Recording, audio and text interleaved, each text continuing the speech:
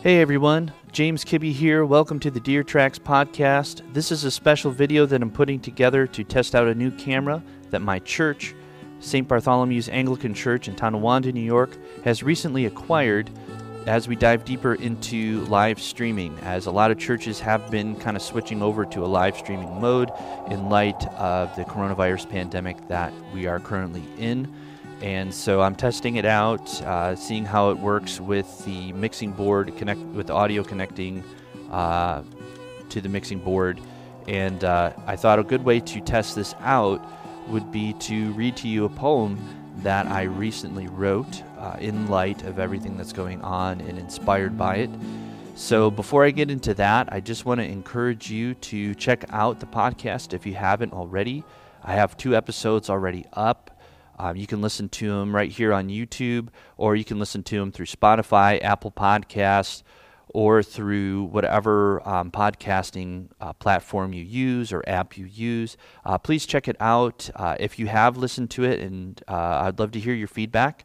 And please subscribe, rate, review. All that helps for me to expand the audience.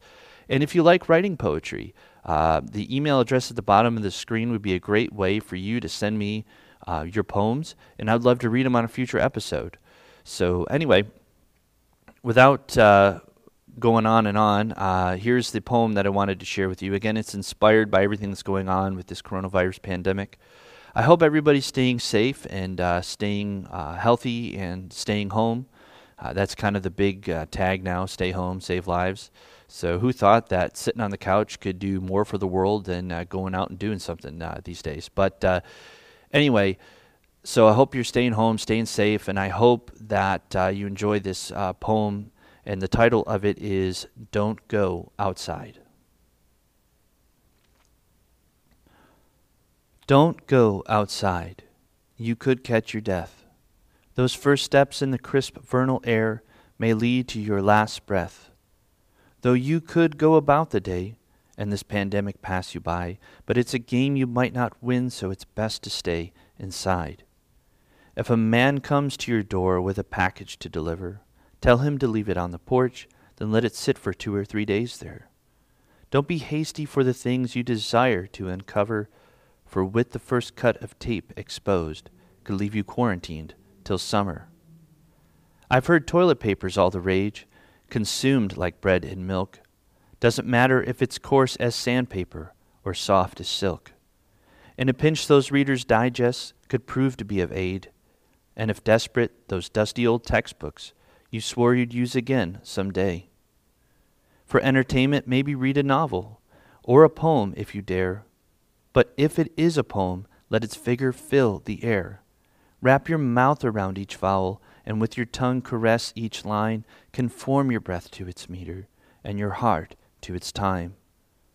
Reading will elevate the reader in a world that's kept unseen, but the holy prophets make it known on wings of ardent speech.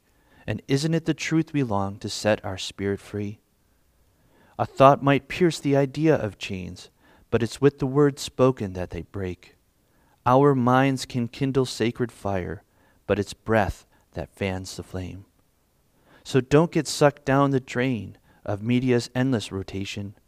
Sure, you could binge your favorite shows, and like a vessel primed for some studio's propagation, you could wish this year away, Rip Van Winkle to the future, to find the remote has no rewind button, and you're left gleaning memory from picture.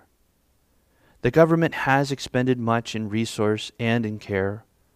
Working from home provides a dress code where pants are optional to wear. Families have ample space to strengthen ties that bind, and together unlock mystical doors to treasuries sublime. It's not the world around us that we'll find we took for granted, rather we'll understand the world inside as one we've most neglected.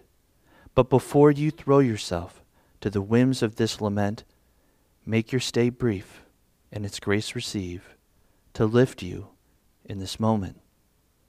Still more reasons can persist, with their intentions being noble, and just as easily bounce right off when you're living in a bubble. So if you're stuck at home wondering how you and I can stem the tide, let these simple words be as the bells of Lynn. don't go outside. I hope you enjoyed that poem, and again, check out the podcast, and also to check out a lot of the stuff that St. Bartholomew's has been putting up. If you're looking for a church to watch services, we've got those going on every Sunday, and Sunday morning at 10 and Wednesday at 9:30. So we would love for you to tune in, and hopefully this encouraged you a little bit, and I hope you enjoyed the video. And until then, take care.